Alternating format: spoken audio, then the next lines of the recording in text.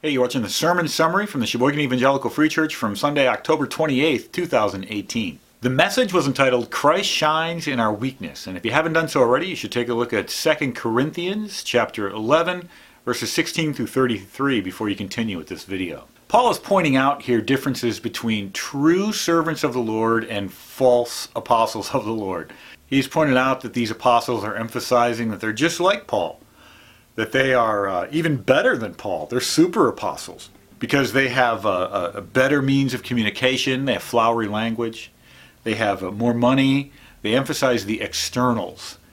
And Paul is now coming to the place where he's saying, well, let's talk about what a true servant of the Lord should really be doing. First thing we said is that as we wait a commendation from the Lord, we should be boasting in the Lord. Boasting includes two parts. First, an excessive confidence in Him. That is, that we place our faith and trust in Him and not our flesh. We place our faith and trust in Him even when we have affliction. And the second part of that is that we express that excessive confidence. That is, we talk about it. From the midst of an affliction, we speak with great confidence in our Lord Jesus. A theme of 2 Corinthians 11 is learning where we can be tolerant and where we ought not be tolerant. And Paul is saying if we tolerate people coming into our midst, emphasizing the physical, the fleshly, the temporary, it's going to lead us down a road where we accept a different Jesus and we accept a different spirit and we start talking about a different kind of gospel. Our good news is not that Jesus came to make our life comfortable and easy.